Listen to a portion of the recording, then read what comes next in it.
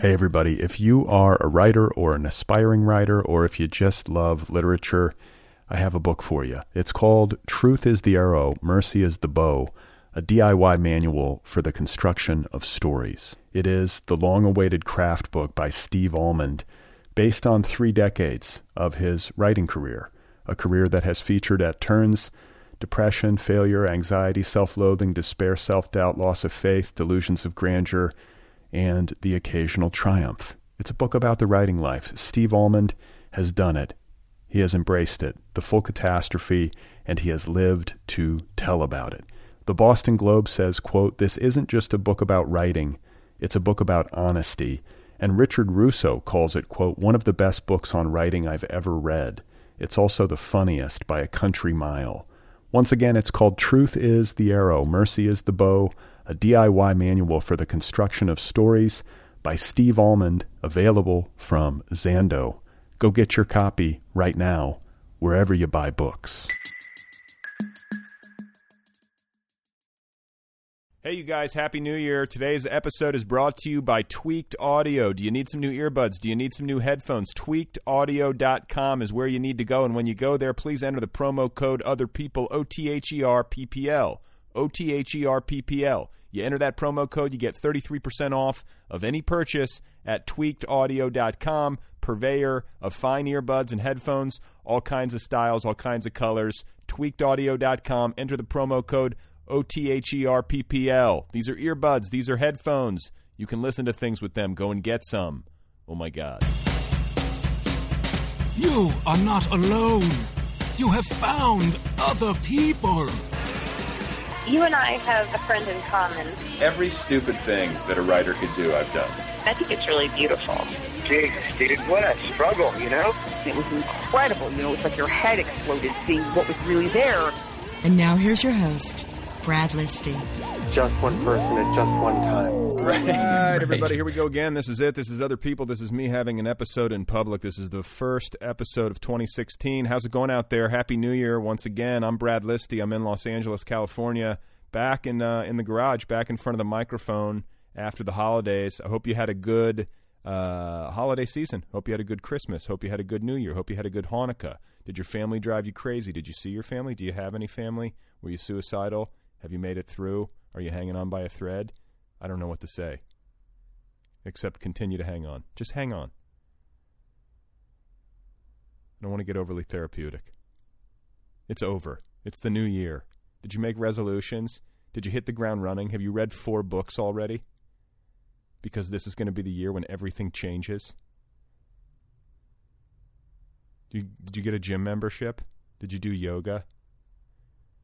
Have you been drinking green juice? Have you done none of the above? Do you just not give a shit? I've done some of that stuff. I've been reading. I have to read. I don't even know if I can say this. I shouldn't mention it. I have an obligation requiring me to read. I'll put it that way.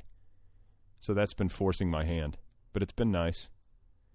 And anyway, I want to read more in 2016. That is one of my resolutions. So let's see. What did I do over the break? I had family in town. That's why I took the break, P.S. Usually in past years I have not taken a break. But this year, both of my sisters came out, nieces, nephew. It was just chaos. And I thought, why try to shoehorn an episode in when most people are on break anyway? So I hope that wasn't too much of an inconvenience. It's good to be back. I enjoyed my holiday. I'm glad my holiday is over. There's a lot of kids. I just get to a point. I reach a threshold, as I think a lot of you know, where the holiday music and the crowds and all of it just becomes a bit much. The only thing as a holdover that I could live with is the tree. I could have a Christmas tree and white Christmas lights in my house and on my house 365 days a year, 24/7. I like a Christmas tree as an aesthetic choice in my living room. I like my living room better with a tree. And I've talked to my wife recently. I'm like, can we just keep this? Let's just keep it. Fuck it. Let's be weird. Let's have a Christmas tree all year round in our living room. I don't know if she's going to go for that. It's El Nino in Los Angeles right now, so it's coming. It's been rumored to be on its way for many months. And now, as we turn the corner into 2016, it seems to be officially here. It's been raining. I've been through El Niños before. This feels like an El Niño. It's going to rain several days over the next week, which is obviously not the norm for Los Angeles. And it's now kind of a wet cold in Los Angeles, cold in the context of LA, so like mid-50s. But, with the rain, it's chilly. I'm in the garage wearing my long wool coat, have 2 hoods on. I want you to be able to imagine me. 2 hoods on, long wool coat, headphones over the hood. It's that kind of thing, just to be able to execute my job as the host of this program. My guest today is Chi-Wan Choi. He's the author of 2 poetry collections. The first is called The Flood. That's available from Tia Chucha Press. And the second collection is called Abductions.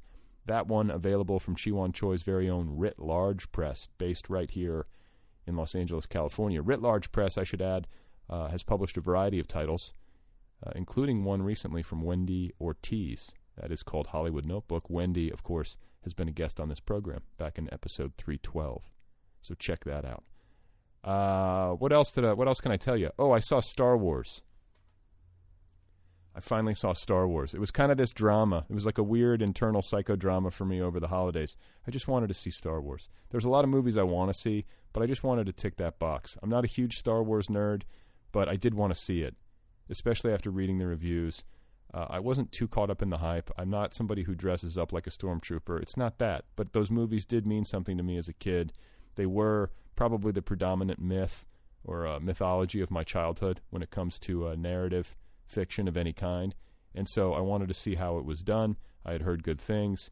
And it was just very complicated getting to the theater for a couple of reasons. First of all, young children, being a parent, being tethered to them, not being able to break away, feeling bad about leaving them with my parents, all that stuff. And then secondly, it was the holidays, and it's Southern California, and the theaters are crowded. So if you don't get your tickets like a day in advance, you're not going, or you're sitting like in the first row, which is absolutely intolerable to me. I cannot sit anywhere near the screen when I go to see a movie. I'd rather not go. Can't take it. I need to be in the back. I need to be able to see the full screen without turning my head. It gives me a headache to be in the front. And I also won't go see it in 3D. I don't need IMAX. I don't need 3D. I don't need it. It's enough. I don't need lasers coming at my face.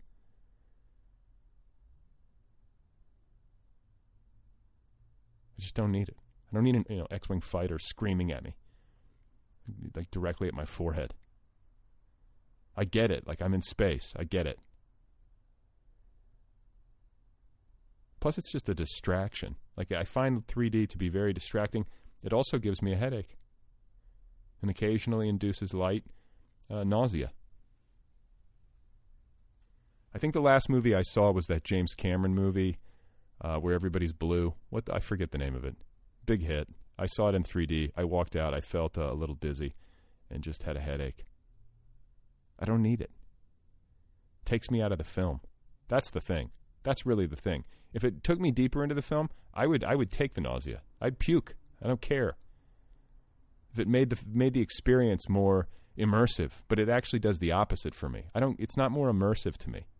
Maybe someday the technology will be perfected to the point where you're in the world and it's a 3D experience and you feel like you're actually walking around with blue people or Han Solo or whatever the case may be. But for now, it's distracting to me.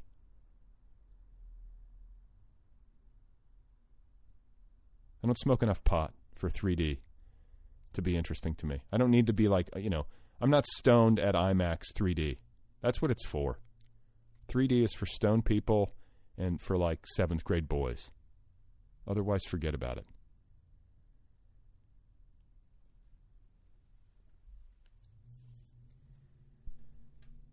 I didn't do anything for New Year's Eve. I don't care. End of story. Period. Full stop. Done. It's 2016. It's arbitrary. Let's move on.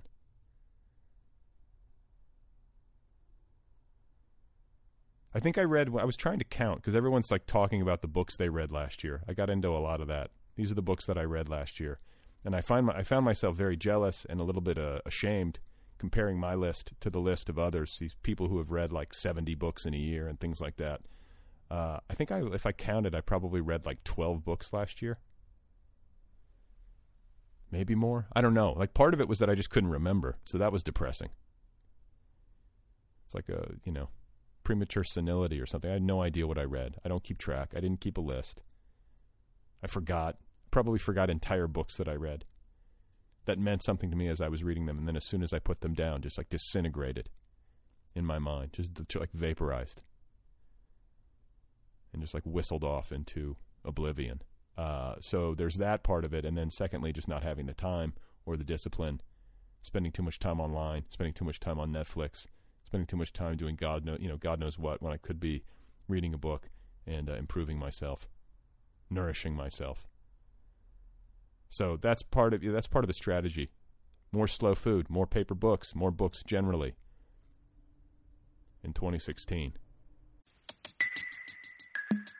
Hey everybody, if you are a writer or an aspiring writer, or if you just love literature, I have a book for you. It's called Truth is the Arrow, Mercy is the Bow, a DIY manual for the construction of stories. It is the long-awaited craft book by Steve Almond, based on 3 decades of his writing career, a career that has featured at turns depression, failure, anxiety, self-loathing, despair, self-doubt, loss of faith, delusions of grandeur, and the occasional triumph. It's a book about the writing life. Steve Almond has done it. He has embraced it, the full catastrophe, and he has lived to tell about it. The Boston Globe says, quote, "This isn't just a book about writing, it's a book about honesty." And Richard Russo calls it, quote, "one of the best books on writing I've ever read. It's also the funniest by a country mile." Once again, it's called Truth is the Arrow, Mercy is the Bow, a DIY manual for the construction of stories by Steve Almond, available from Zando. Go get your copy right now, wherever you buy books.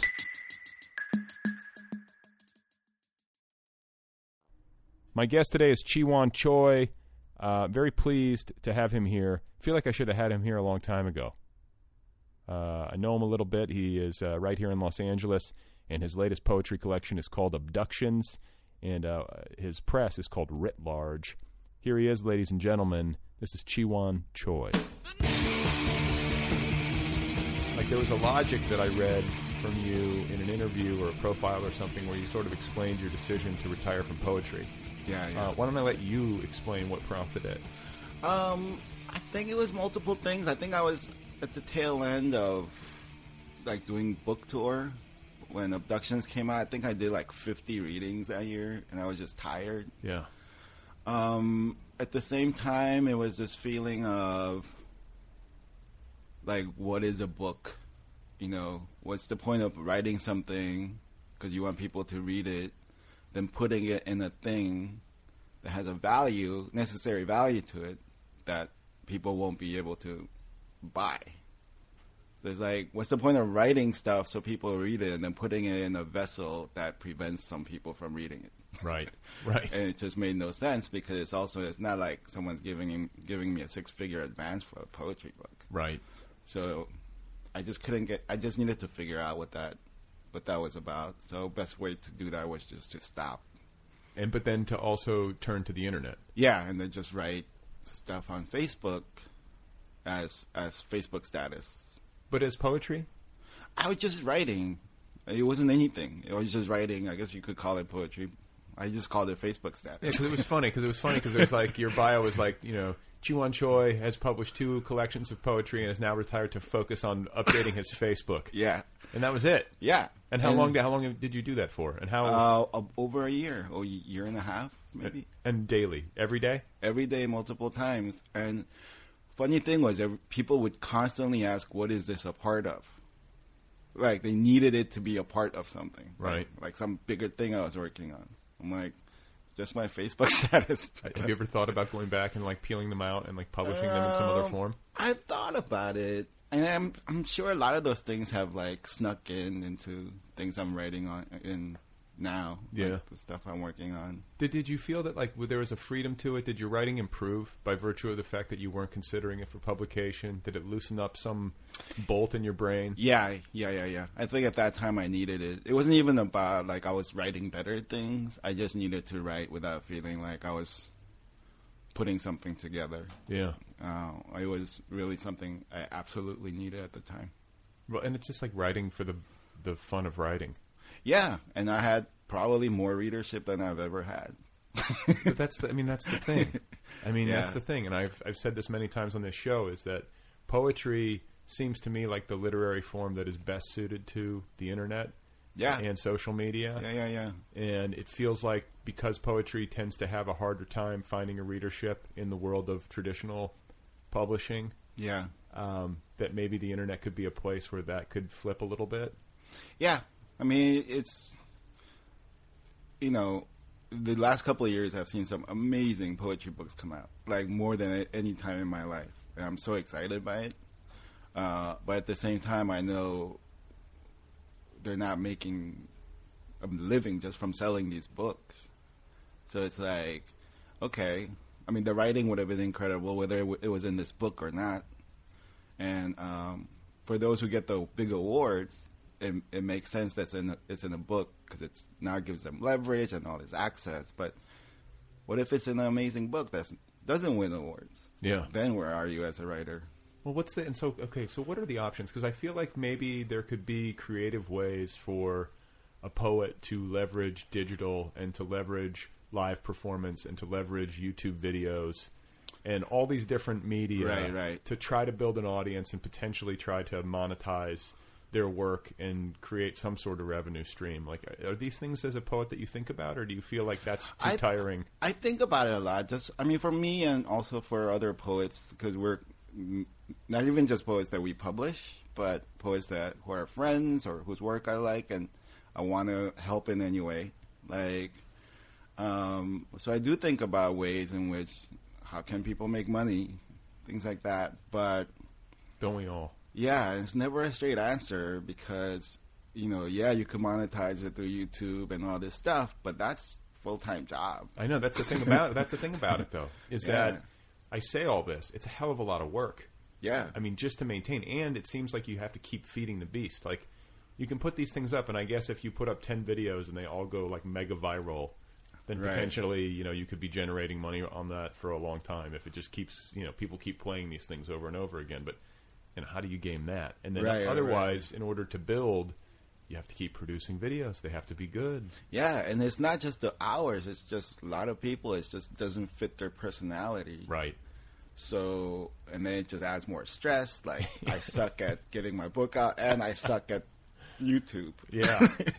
That's the thing, is that, like, you can feel deficient or, like, handicapped in a really significant way if you're not somebody who's really good at social media or good at the internet. And, like, there are some people who are just really good at the internet, and there are some people who are not. And it feels like in today's publishing climate, unless you're one of the rare few, who are able to sell books, regardless, you have a recognition or whatever, you're in that little, like, elite club or whatever, then you're online and you're in some sort of weird competition for eyeballs in an internet environment. And if the internet isn't something you take to, then it's like you're shit out of luck. Oh my God. Yeah.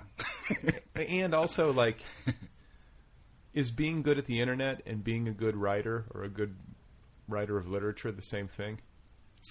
No, I think it's just a skill set.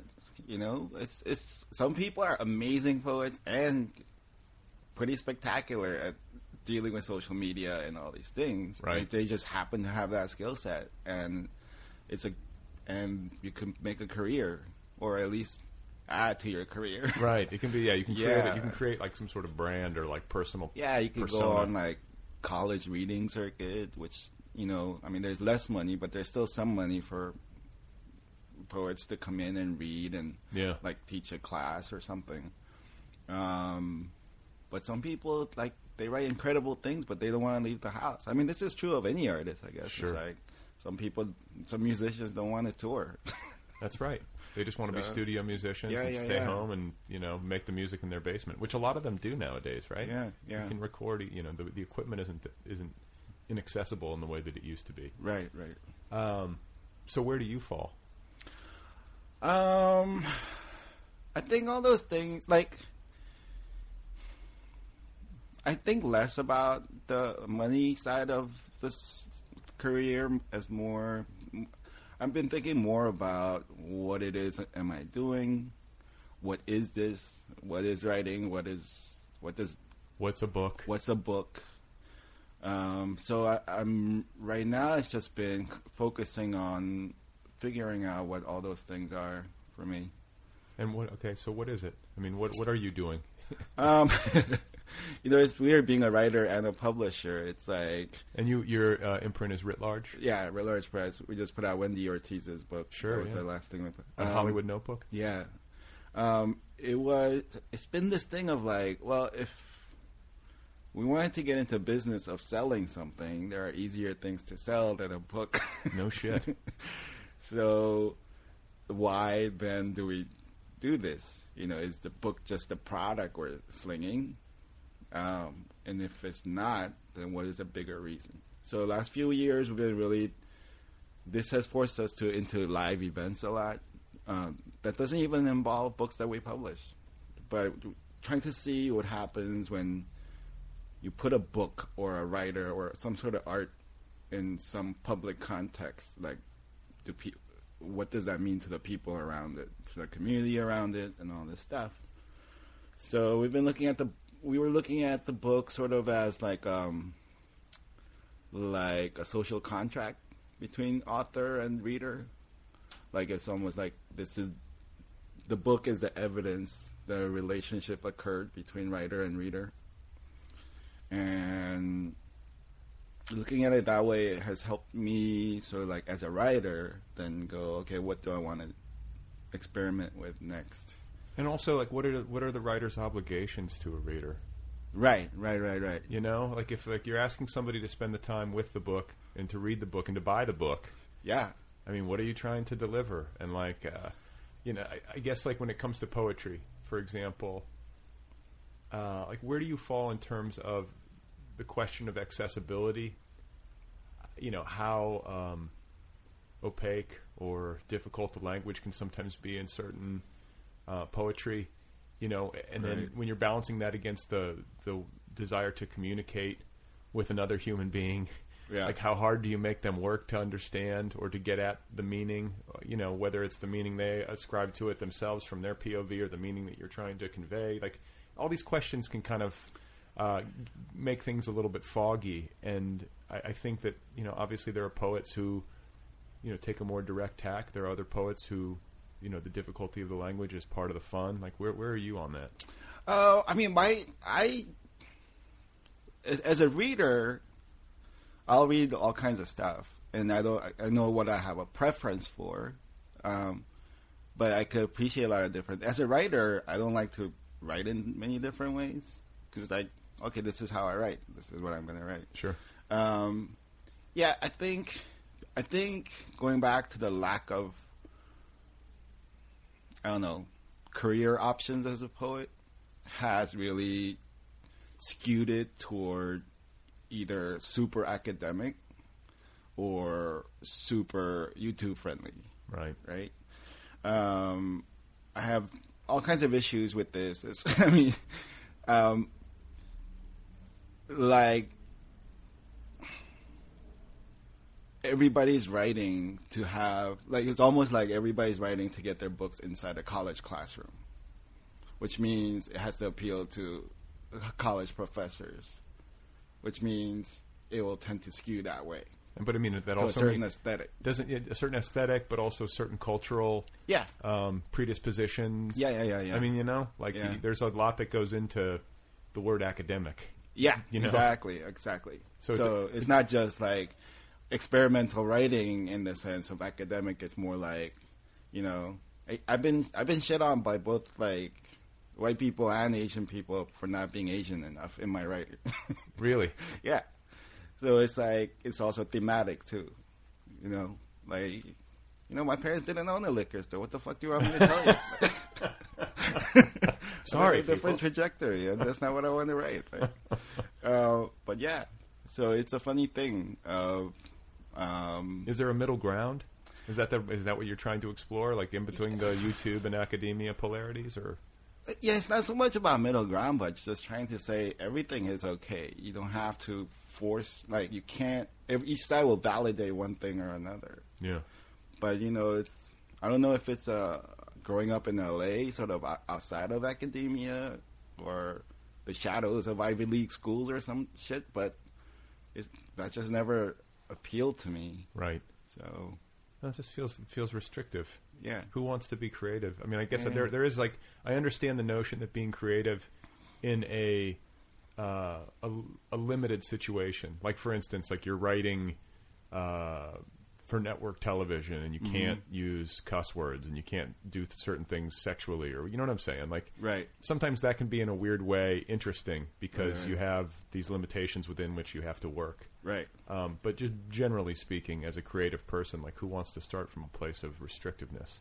Right. Like, okay, these possibilities are closed off. Like, that doesn't sound fun. Yeah. This is not to say when when I'm working with a student on their poetry, like, I will make them write all those things just because I want them to, like, flex all their muscles. Sure. But it's like, why it's infuriating whenever there's, like, a list. It's that time of year, so there's always a fucking list. They drive me up the fucking wall. And then everybody's like a college professor. I can't stand them. I don't read any of them. Yeah, all the especially all the books are written by people who are faculty somewhere, and it's like, come on. It also too. I don't want to paint with too broad of a brush, and it's also just natural human tendencies. We help our friends. But when you are paying attention to publishing and you start to get to know people, you see a lot of, like, you scratch my back, I'll scratch yours. You see a lot of these lists. It's like, oh, they all know each other and they're putting each other on their lists. And yeah, it's fucking gross.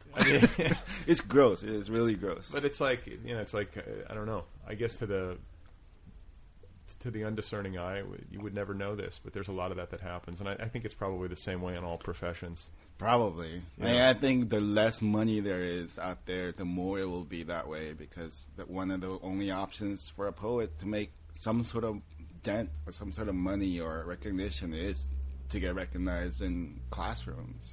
Well, like, just to have their like, appear in anthologies or have their work. Anthologies, or if it's if it's in a curriculum in a class, then that's like so many copies of the book that's going to be ordered. Right. All those things, and then hopefully they'll invite them out. Here's $300 appearance fee, whatever. It's a legitimizer. Yeah, I get it. Like, I'm, money is good. Yeah. Well, and I think too, like, if you have some massive social media following, that can help you get some leverage. Right. Publishers, especially small publishers, are going to look at that and be like, oh, maybe this will help us sell books, or clearly people are tuned in. All this kind of stuff. Yeah. So, childhood. What do you want to know? I mean, you had an interesting one. Yeah. I mean, you born in Seoul? In Seoul. Okay. We left when I was like 5. I think a little over 5. Why? Well, it was a mystery to me because I hadn't started school yet. I had no concept of borders or what another country was or anything. So when my parents approached me about we're moving to Paraguay in South America, I was like, I don't know what you just said to me. And then I remember them telling me, but we're eventually moving to the U.S., like on that same conversation. I'm like, that means nothing to me either. So we had to go to South America because it was hard to get a visa to come straight to U.S. at that time. I think there was a strict quota of some sort. So you have to go to another country and sort of legitimize yourself, and then legitimize yourself in what way? Like, I run a legitimate business. I'm a human being. Oh, okay. All those things. Yeah. So you go to your family goes to Paraguay. My dad makes buttons for like 5 years. Just making buttons in a button factory? No, he had 2 machines at home. He had these molds, so you would just buy plastic and melt it and make buttons. Wow. It's right there in the house. In the house. Okay, and that's like, and then he like establishes that. And how long are you in Paraguay? Almost 5 years. Okay. Yeah, I came to the U.S. when I was 10. And do you have memories? Yeah. I don't have much memory from Korea. I have... Scratch that. I have memories from Korea and Paraguay, but it's hard to tell now whether these are memories or like memories of stories that were told to me about my childhood. It gets confusing. Yeah. You build these narratives in your head, and you're like, Yeah. you're not sure how authentic they are. Yeah, I'm like, there's no way I could possibly remember that story in that much detail. Right. Unless I'm just remembering a story that was told to me. Right. Do you speak Spanish still? I speak a little bit. I understand a lot more than I could speak it. Yeah. Yeah. But when you were there, you were It you were was Spanish. talking. Okay. Yeah. And then you get to the States. I mean, anything else happen in Paraguay? Like searing memories, or like what are any big moments in your childhood that happened there that you can point to? There were a lot of piranhas in the rivers. Yeah. Yeah, I actually watched a cow getting devoured by piranhas. No shit. Yeah. They can eat a cow. Oh my god, it's What does one the of cow? them- What does the cow do? Freak out? It just flails until the water turns all red. Oh my god. Yeah, like we were kids. We were like going on a trip by the river. What happens if a person goes in? You're dead? No shit. Yeah, They so- can kill a person. Yeah, we were a bunch of kids. We were following this guide, and they were trying to tell us not to go into the river, not to go into the water, and they literally pushed in a cow to show us why we shouldn't go in the water, and we watched this cow getting devoured. Well, that'll learn you. Yeah. Holy shit. How Yeah. old are you? I was like 6 or...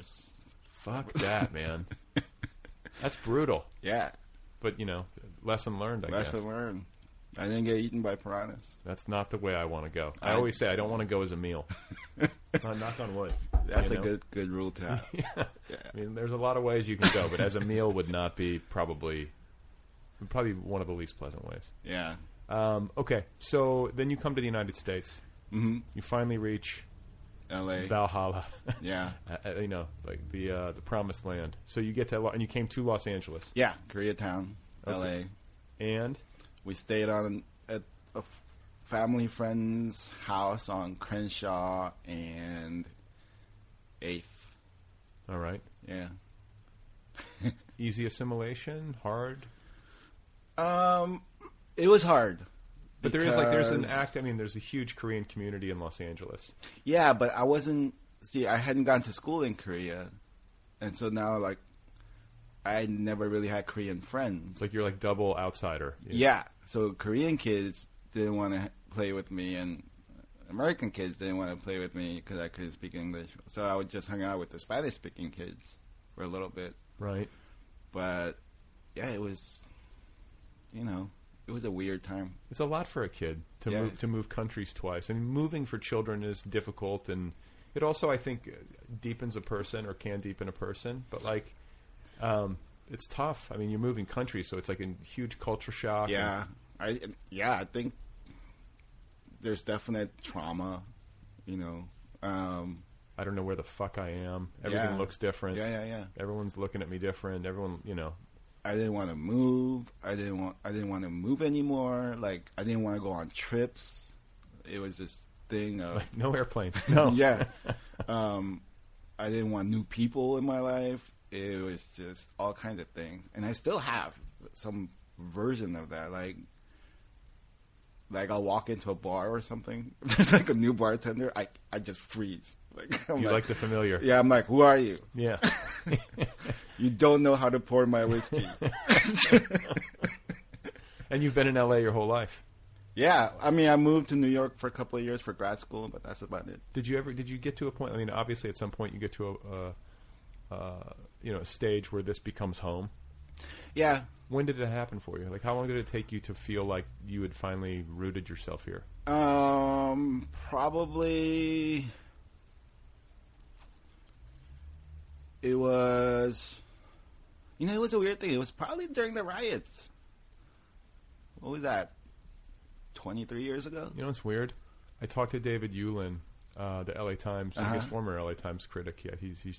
He just got leaving. bought out. Yeah. Yeah, but he was sitting here, and I was asking him because he's a lifelong New Yorker, and I was asking him a similar question. When did you feel like you were a Los Angelino? You know what he said? The riots. Wow. Yeah. What was it about the riots for you? I felt protective of my neighborhood all of a sudden. Not in any way like...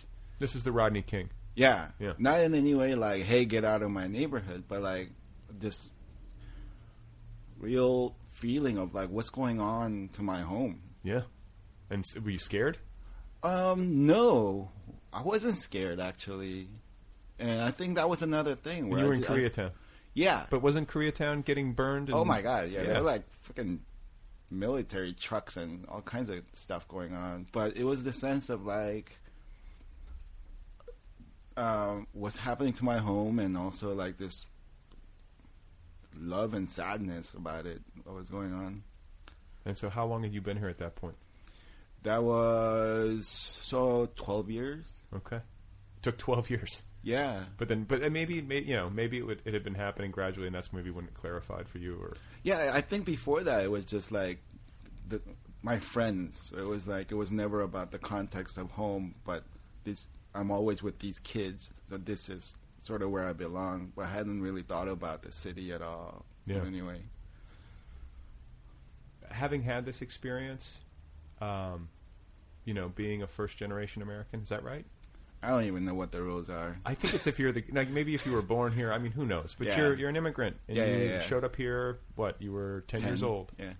I guess the first question I would ask is like, how do you feel about America? Like, has it been a good experience for your family? Do you feel like, oh my God, like the alternative would have been significantly worse, or you know what I'm saying? Like, you feel lucky to be here? I ask my parents sometimes. I like whether they miss Korea, like whether they wish they had stayed there instead of,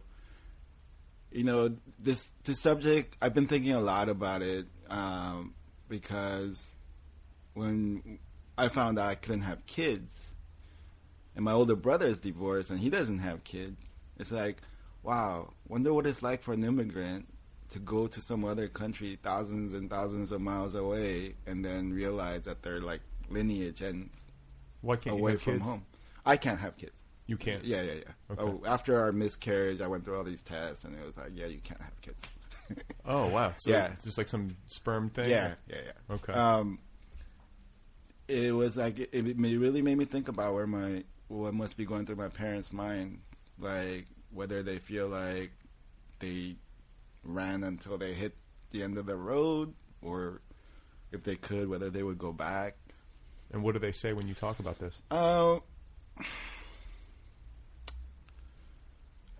It's what they say. They're happy wherever, me and my brother are, but that's like a weird answer, right? I mean, yes and no. Yes and no. I mean, I can relate to that. I mean, yeah. So it's an interesting thing. So I do wonder whether at the end of their time they'll feel any regret. Well, but I'll say this though. They took the courageous route and the route of adventure, certainly. Definitely adventure. Yeah. I think that was at the root of it.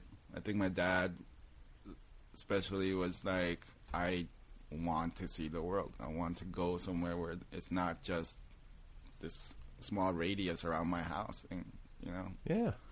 So yeah, that's there. And what about like in the context of like the modern or the contemporary political climate, the refugee debate, and all this? Like, I feel like there is like a really ugly tenor to America right now when it comes to this stuff. Like, as somebody who immigrated to this country, like, it's everywhere though. I mean, my parents just watch Korean news all the time, and I watch it with them, and just the venom in politics there is like in Korea. Yeah, they're just, it's like just like here. They're trying to strip away all the money from regular people and hand it to the Same 1%. Same human greed. thing. Human greed knows no boundaries. Same damn thing. And then people rising up, protesting, getting beaten, killed, imprisoned.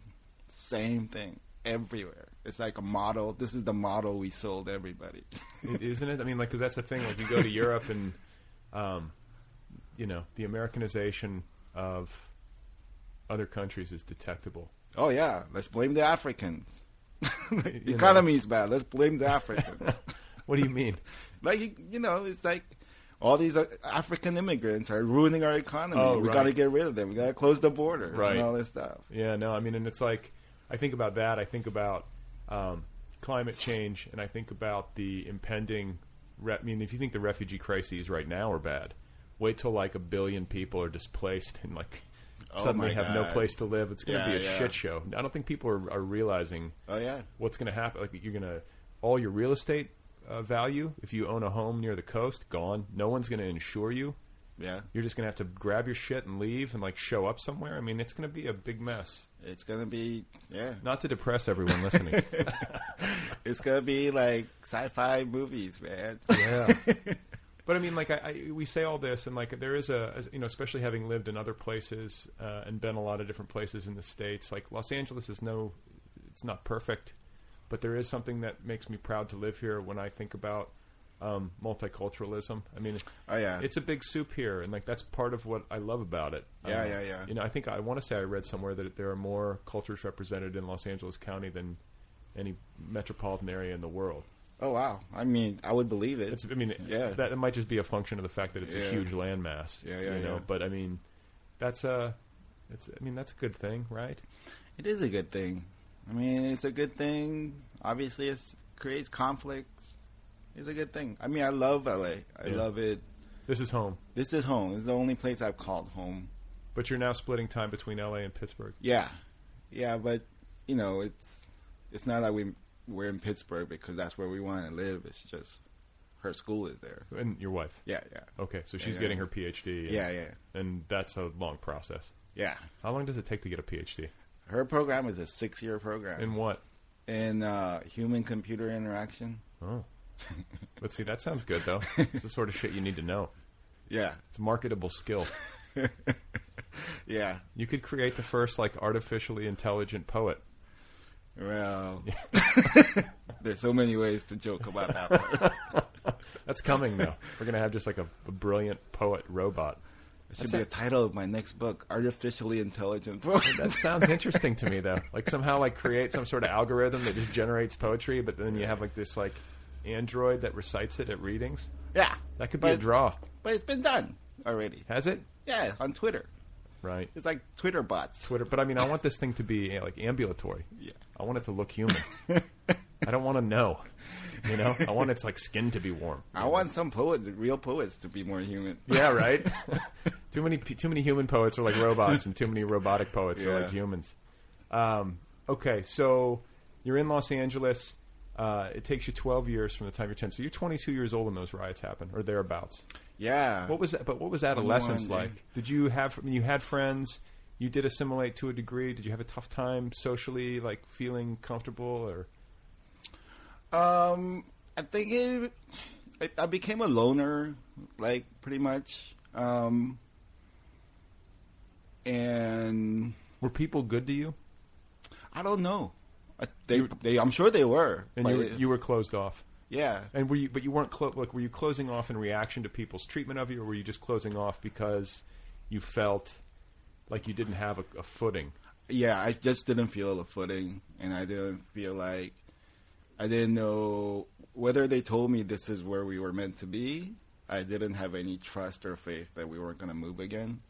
You're just waiting for the next, like, Yeah, we're going to, you know, yeah, the West Indies or wherever. I don't know. yeah. Oh my God! Like a couple of years after we came to U.S., my parents wanted to send me to New York for a few weeks to visit my uncle's house. I threw a fit, like a crying fit. Like, I was like, I don't want to go. How you were like 11 years old or Yeah, something? 11. Yeah. I'm like, I can't do it. Right. And they were like, what the hell's wrong with you? You sissy. It's like, it has nothing to do with traveling alone. I just don't want to go anywhere. Just leave me in my room. Just let me just stay here.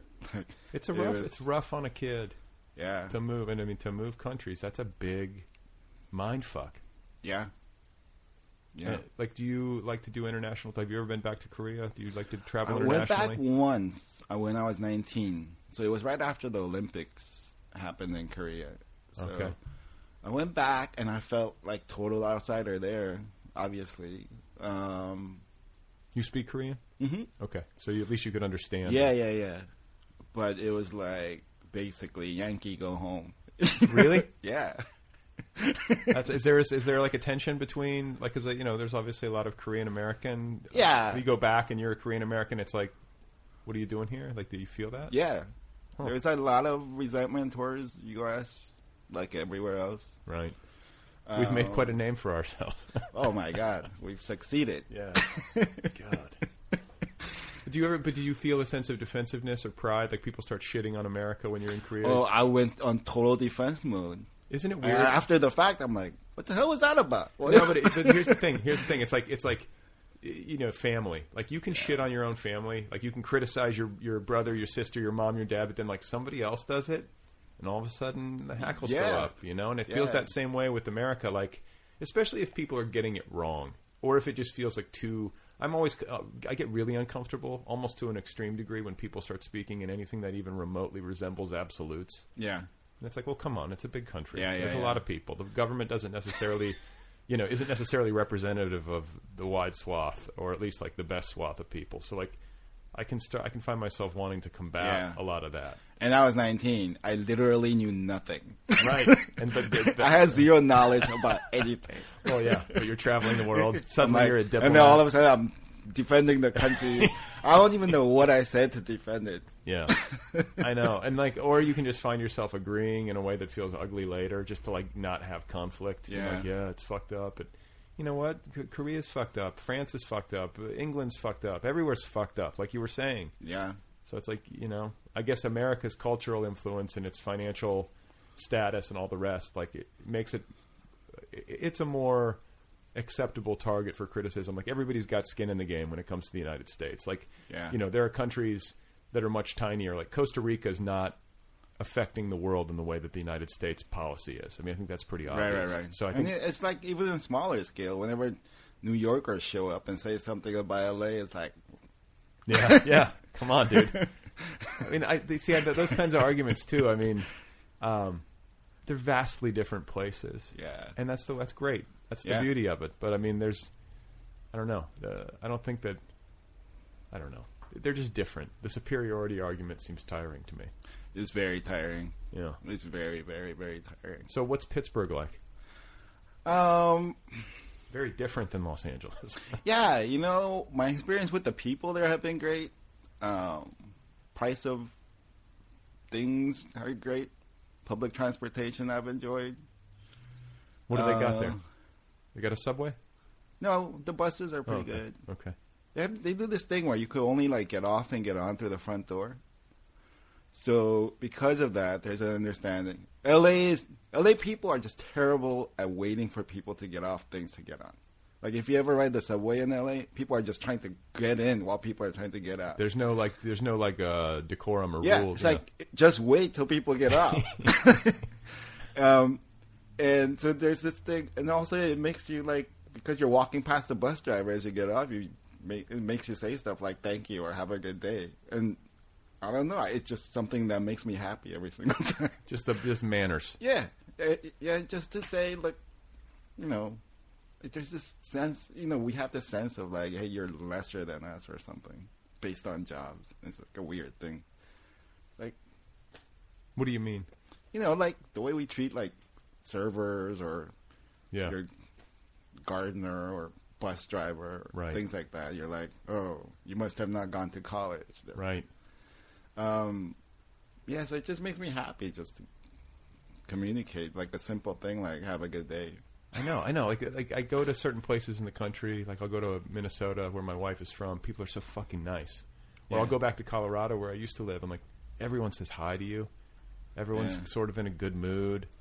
And like, I mean, sometimes that can be a little creepy. They call it Minnesota nice, where there's like, it's like the Fargo thing where there's all this like aggression underneath it, So I don't want to paint too rosy of a picture. There's always a dark side. Yeah. And it's not even about nice or not. I think it's just like exchange of like, I acknowledge you and you acknowledge me, and we'll go on in our lives. It's manners. Yeah. Basic manners. And like, it is weird. I mean, I get it when you're in a big city and there's like huge volume of people. Like, you're not going to say hi to everybody you pass. You're going to be like a crazy person. Yeah. But I mean, if you're isolated or you're walking past the bus driver, like, thanks, man. Yeah. Take it easy. Like, why is that so hard? Yeah. You don't get a lot of that in my every day I ride the bus. I go, I enjoyed it. Yeah. For some reason, I enjoyed that more than anything else. So you ride a lot, public transport. I haven't driven in like a year and a half. Even in LA, I don't. That's I don't weird drive. for a Los Angeles. Yeah, because I was just getting pulled over every time I was in the car. Why? I don't know. You're I'm shitty- the only person I know that's been pulled over multiple times while not driving. I got a ticket once while sitting in the back seat with my family in the car. What did you get a ticket for? Pulled us over. The cop pulled us over right in front of our apartment. Said, I just want to talk to him. Pointing to me. I'm sitting in the back. I'm like, huh? He just harasses me until he could find something. And then he realizes my address on my license isn't updated. So he writes me up a ticket for it. No shit. Eventually, I got my license suspended because I mailed the thing in, but I wasn't supposed to. Like, or some. What the fuck? So I just stopped Can you driving. do that? Can you harass somebody in the backseat of a car? Cops could do anything they want. That sucks. Yeah, so I just stopped driving. So it's like- And you get around. Do you read and stuff? Like is it productive time on like the bus or the yeah, subway? so a lot of that Facebook writing stuff was always on the bus or riding the train. And you're on your phone. Yeah. Do you bring like a hard, like a, No. what do I call it? What do you call it? Old school book. No. It's usually just phone. Yeah. And then I don't know. It seems sort of appealing to me to have time, and also to not have to like be grinding your teeth as you're in traffic. Like you just ride, Yeah. show up. But you need to know all the schedules and everything. Los Angeles is such a clusterfuck. Like, if you're trying to get all the way across town, is it multiple buses and you're doing all that? No, it's like the 720 goes from downtown all the way to the beach. That's it's it. just that sometimes it takes like 2.5 hours. It's a leisurely, ride. Yeah. So I don't mean to bore people with. I need to figure out public transport. So I feel like I could read more. Yeah. I envy people who live in like train towns, like New York and Boston, and like people who take the subway. At least you have a second to like read a book. Yeah. And you get into a little rhythm that way. But in Los And Angeles, it's funny, like riding the bus late at night, because all the kitchen staff from all the restaurants are getting off work, yeah, so it smells like food. people are fucked up late at night. A lot of that. Not as much as I thought it would be. There's occasionally like somebody. I almost got stabbed once. Okay, I was going to ask. Like, Yeah, is there yeah. anything sketchy happening? Yeah, I almost got this woman like pulled out a big old boning knife and stuck it to my face. Like it was like an inch from my face. If the driver had hit a pothole, I would have lost an eye. Fuck. What was her deal? She was just ranting about something, and I Mentally happened ill? to be sitting like right next to the back door. What'd you do? I went into this total calm mode, like just relax, calm down, don't make any sudden movements. This is impressive. Everybody on the bus just like scattered. Like bus driver couldn't quite tell what's going on, and I just sat there staring at the knife in front of me. And then she got off the bus. She didn't do anything. Yeah, and then everybody sat back down. I got home, like crawled into bed, and my wife was like, "Hey, how you doing?" I'm like, "Oh, it was fine. I almost got stabbed, but I'm going to sleep." It's funny that you say that. When I was first teaching, like literally the first day on the job, when I was teaching over at Santa Monica College, some kid pulled a gun on another kid. Oh yeah, They were like nose to nose, and then pulls out a gun, puts it at his head, and the kid just like spun and ran, and everybody around ran, and I'm standing there completely frozen, probably 10, 15 feet away, and the guy with the gun looks at me, tucks the gun into his belt, smiles, flashes a gang sign, and like jogs off. And like I then kept walking, and I was like trying to process, like, and then I saw the cops running, the campus police, and there's all this all this stuff sort of happening in slow motion. And the guy was eventually arrested, I guess. I found out after the fact. But I remember coming home and being like, my wife was like, "How was your first day?" And I'm like, "Yeah, I saw this guy pull a gun on some guy, and I didn't do anything." And I was sort of disappointed in a way. Like on the one hand, I'm happy that I stayed calm. On the other hand, I didn't do a fucking thing. Everyone else had the good sense to run. I just froze. Guy's got a weapon. I'm just like staring at him stupidly. I think, it was part of the reason he was smiling at me. Like, dude, what are you doing? Oh my God. I was in shock. I couldn't believe it. I don't know. I mean, I don't know what you're supposed to do. Right. It's like, I don't know what you're supposed to do. I'm not going to like lose my shit and start screaming. Yeah. That's not my nature. Yeah, and you don't even do what you want to do. You just You just react in whatever way you're gonna react in the moment. Yeah, I think calm when somebody, especially, I mean, anybody who's pulling out a boning knife on a public bus, probably not, dealing with a full deck of cards at that moment. So it's you're dealing with somebody who's unstable. I don't think that you meet their instability with more instability. Yeah, I remember thinking random things like, "Oh, that knife looks like the one that so and so had when we used to go fishing." like random thoughts. Where'd you go fishing? We used to go fishing at when we first came to the U.S. We go fishing like every weekend to Redondo, to Venice, like. Well, like what do you call it? Sand fishing? Off the pier. Off the pier. Yeah. Okay. You catch things? Yeah. And would you eat it? Huh. I wouldn't eat anything caught off the pier now, but yeah, the water. I don't even like to go swimming. I'm just like, I don't know what's. I mean, I have some mistrust. Like, what's in that water? Yeah, you feel that nasty film on. Plus all the people. Like all the people. There's so many people. It's like in the summer you have that many human bodies in that ocean, and all those oil and shit that people put in the water. I don't know. It doesn't seem interesting to me to get in the water. Yeah. Though whenever I do swim in the ocean, I like it a lot and I feel good. You like to swim? I could barely swim. Right now? Yeah. I'm just like don't know how to swim. Oh, so if I dropped you in the ocean, would you drown? I mean, I could swim a little bit. So okay. You panic? Yeah, totally. Uh-huh. But when we were in Barcelona and we went swimming, like. I just couldn't stop swimming in the ocean there. You figured it out. Yeah, there were no waves. Well, the waves, water was nice and warm. Yeah, that'll do it. Yeah, but I mean, like you get pummeled by a few waves. It can be a little overwhelming. Yeah. Did you not take swim lessons as a kid? Nope. Okay. There's never too late, man. I know. My wife is a swimmer. What do you mean she's a swimmer? Like she swam competitively like all her life, all the way through college. Why doesn't she teach you? She has. I mean, the little I swim now is because she... Get on my back. Yeah, I'm taking my daughter to swim lessons, and they're just like, it's like this program. They throw the kids in, and they do all this stuff. Yeah. It's intense. Yeah. I mean, I feel as a parent, you're like, oh, but I guess that's how they learn. Yeah. You got to be ready for if they get knocked in. I don't remember as a kid being thrown in against my will. Seriously, the two things that make me more jealous than anything is watching people just having a ball swimming. I'm like, yeah, and surfing and dancers because I can't dance. I'm sort of the same way. Dancers. I'm like, I wish I was that person. Right.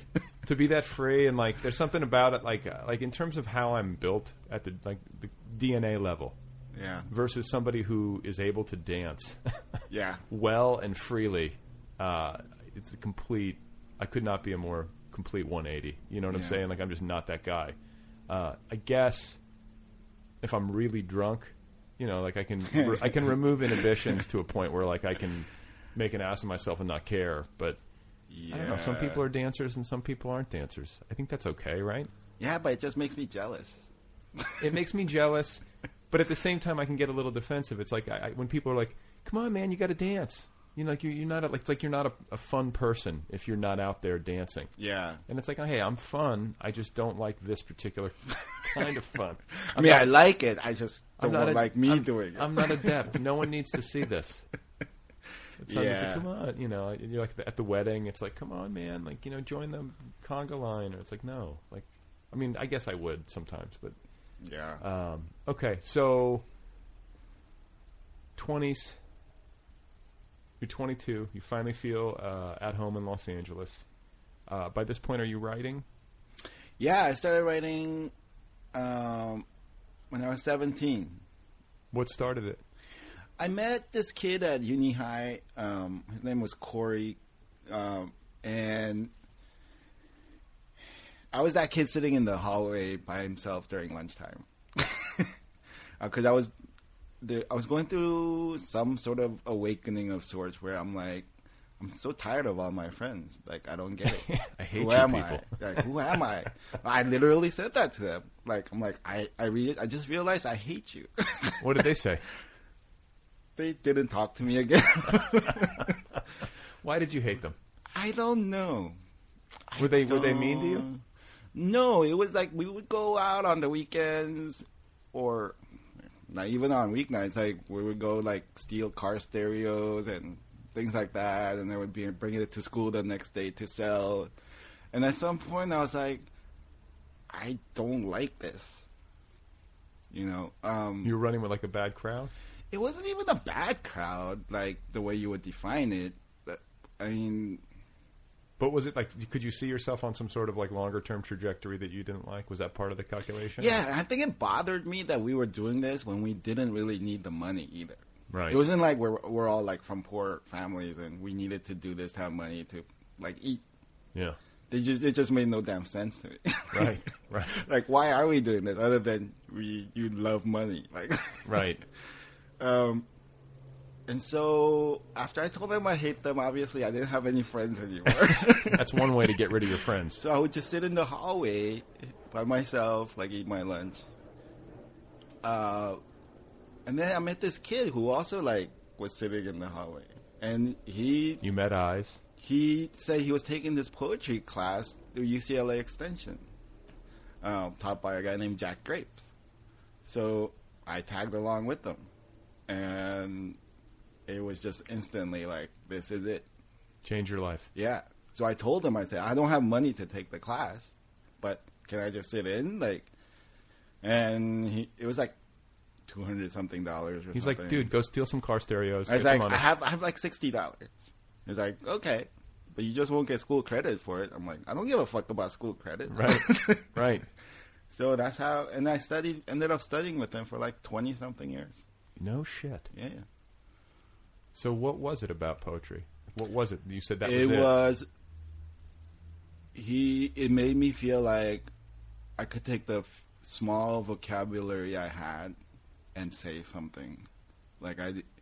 Something about like a novel was daunting. There was no way I could write that, but I could write a 4-line poem. I knew enough words to write a 4-line poem. How strong were you in English in terms of fluency? I was okay. I didn't but I had never thought of it as like saying anything more than I needed to say, you know. Because it was Korean at home, Korean at home. and then English obviously at school. Yeah. But you know, it takes a long time to get like super proficient at a language. Yeah. And, you know, even in an immersion situation, you know, like to be on par with people who are native speakers. I mean, do you feel like you are now? Yeah. I mean, I'm like, You're an American. yeah, I've written 2 books. Right. That's all the proof you need. Yeah. But every so often I was super self-conscious about this younger days, is you have a weird accent. It was like a weird Korean, Spanish, English accent. Yeah. So even in grad school in New York, like at NYU, people were like, what is your accent? I'm 32 by then. I'm like, really? I'm like, it's an LA accent. It's an LA. Yeah, right. I mean, I don't even know how you describe it. It's just like it's a have no hybrid. idea. It's a hybrid. Yeah. So And so you start studying with Jack Grapes. What does he teach you? Like, what does he? first thing he said was like, do you know what a poem is? I was like, I don't know. It's this weird conceptual thing. I don't understand. He's like, it's just a series of lines of uneven length. I was like, perfect. Let's simplify this. I was like, that's it. You're right. That's it. So to this day, when I'm in a classroom or something and someone's explaining what a poem is, I just laugh. I'm like, no, it's just you break the lines. It's a poem. Jesus Christ. You still have any of the poems you wrote in those early days? Some I lost like 500 poems from moving. Do you care? I used to care, but I don't anymore. Yeah, it's life. Yeah. Shit goes. Yeah. What about the flood? What about it? It's long. Yeah, it took me 10 years to write. Okay, this is a poem. It's also the title of your first collection. Yeah. It took you 10 years to write, and it's a 70-page poem. Yeah. And I read somewhere where you said that it took you all this time to write, and you finally realized that what it was about was being a kid in your backyard, looking in the window and seeing your dad do the dishes in Yeah. the kitchen. Yeah. That's the poem. Yeah. And then I ended up writing this thing that no one's gonna read. A 70-page poem. Yeah. You proud of it? I'm in a way, like I've learned to look at it as like a lab experiment where I was trying out different things to learn. But as a poem, I don't know. I don't even know the last time I sat and read the whole thing. So I don't know. Why did it take you 10 years?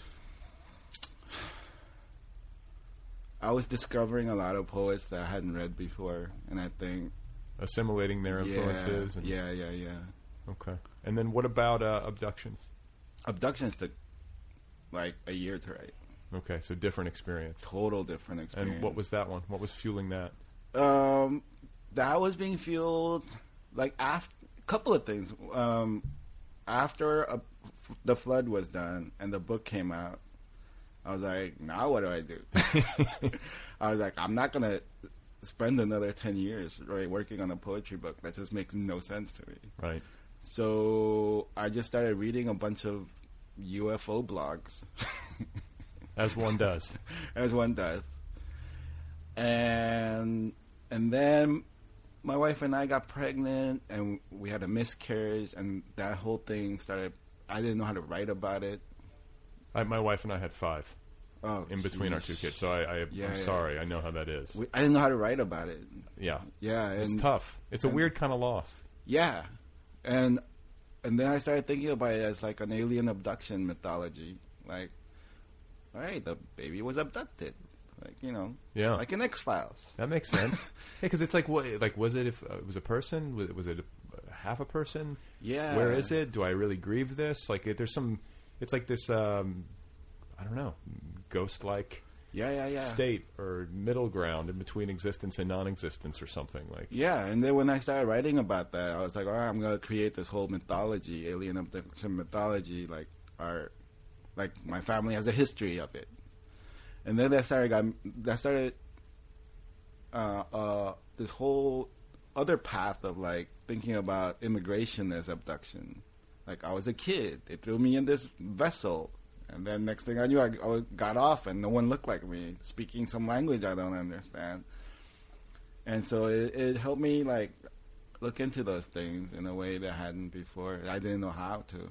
That makes a lot of sense. You have this thing that's like seemingly like impossible to articulate, or even understand fully, and then you put it up against this like supernatural context or whatever, and suddenly all this meaning starts to flood in. I get it, Yeah. And it's weird because a couple of readings where I would just read it like without explaining anything, and people have come up to me.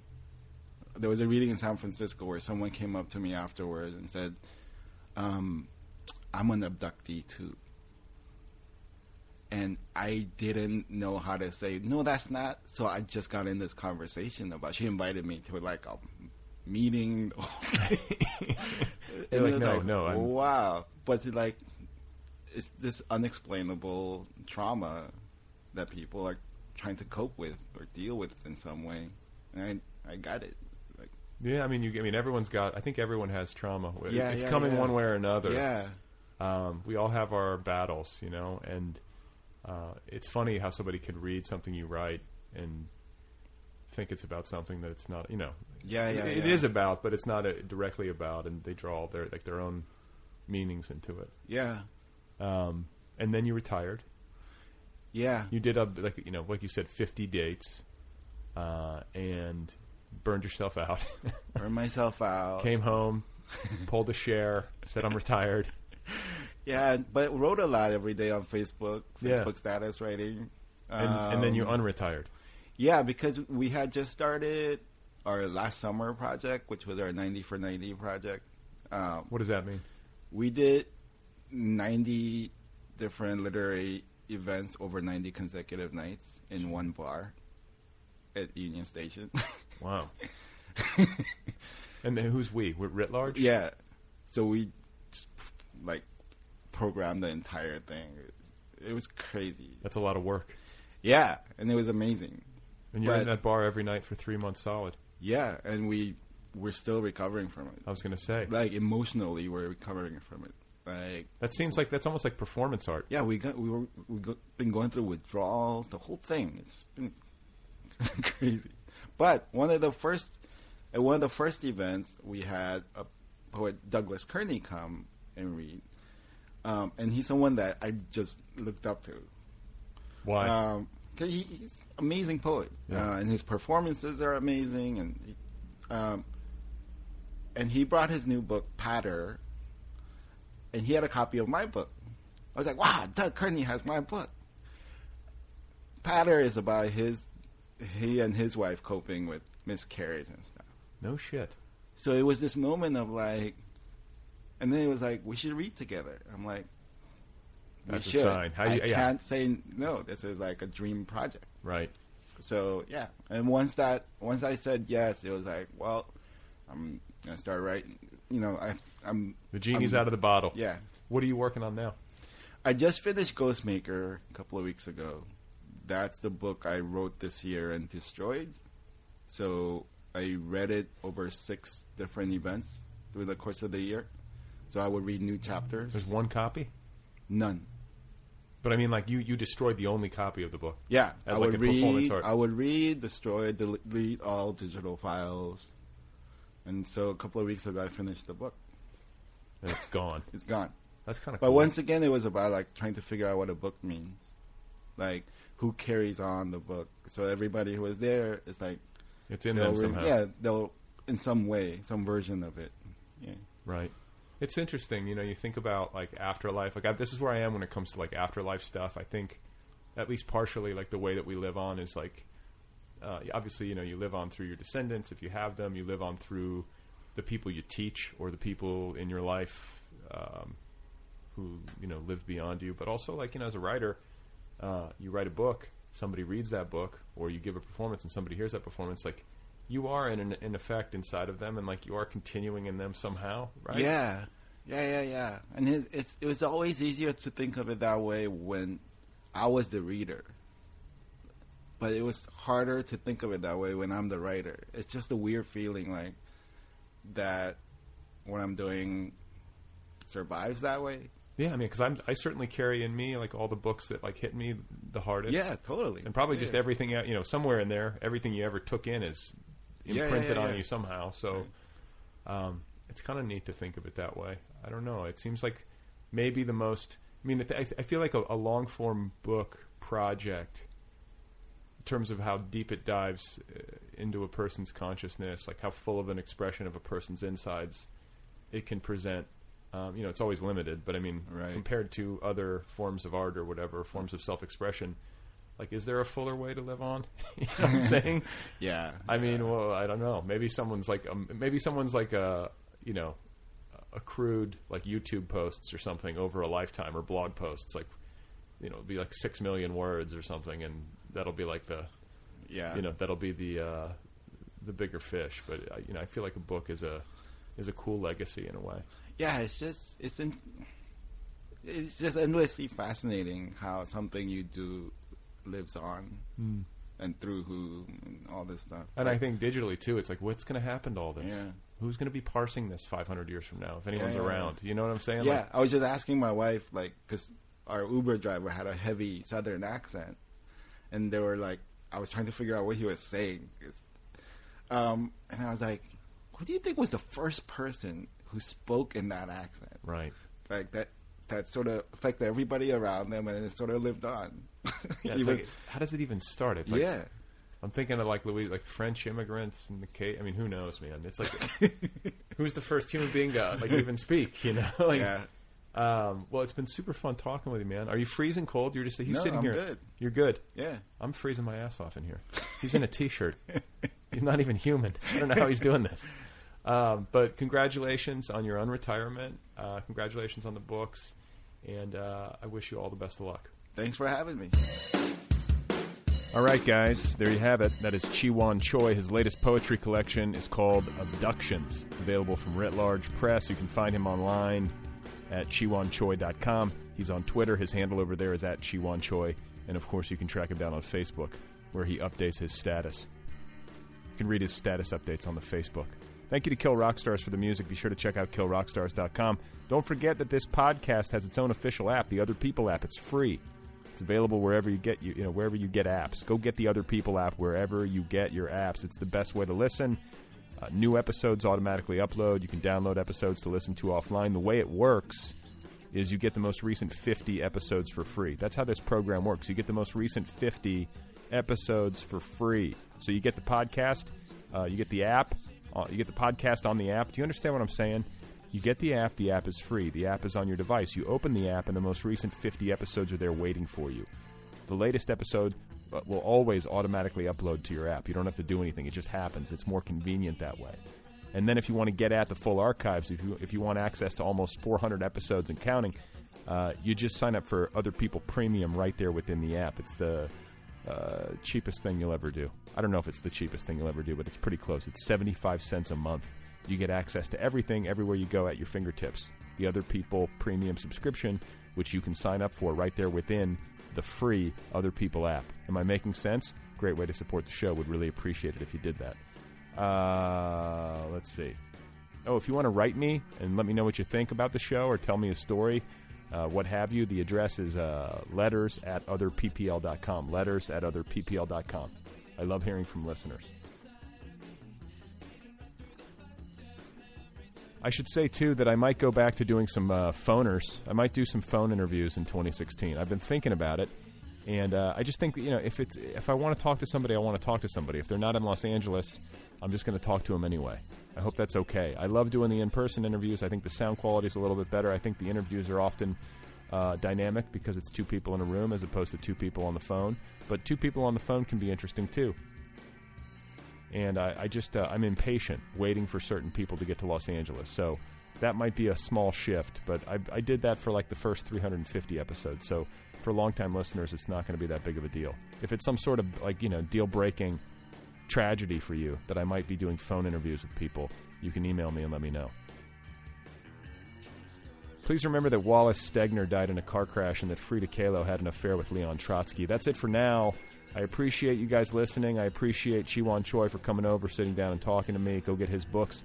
Go get some writ large books. Support independent presses. Support independent publishing. Support poetry. Just support. Show some support. Put your money where your mouth is. And I'll talk to you guys again soon. I'm going to go lie down.